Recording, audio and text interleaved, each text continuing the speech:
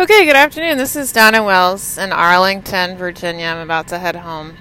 I work at the yoga studio in Arlington. So I have a specific message about England. So it has to do with organized labor and tax laws.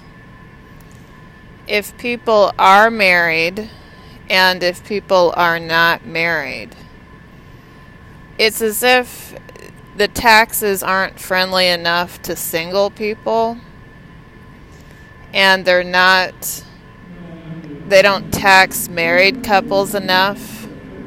That happens in the United States occasionally, that married couples or single people, depending on the tax laws where they live.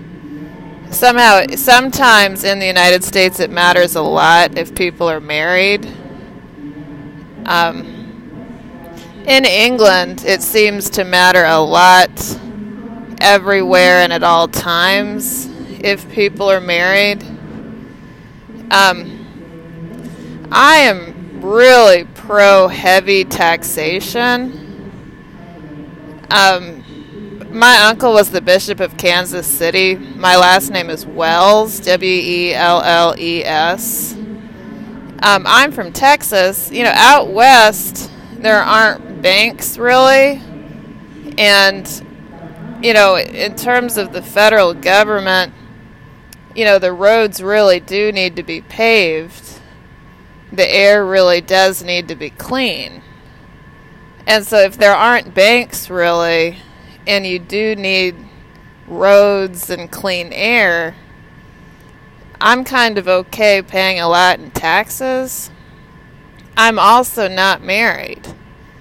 So in England, the tax system seems to really favor married couples, and it seems to be pretty merciless to single people. There are also concerns about organized labor, and you wonder about all that in the context of labor unions. So how do single people do in labor unions? How do married people do in labor unions? So this is Donna Wells here in Arlington, Virginia. Have a really great day.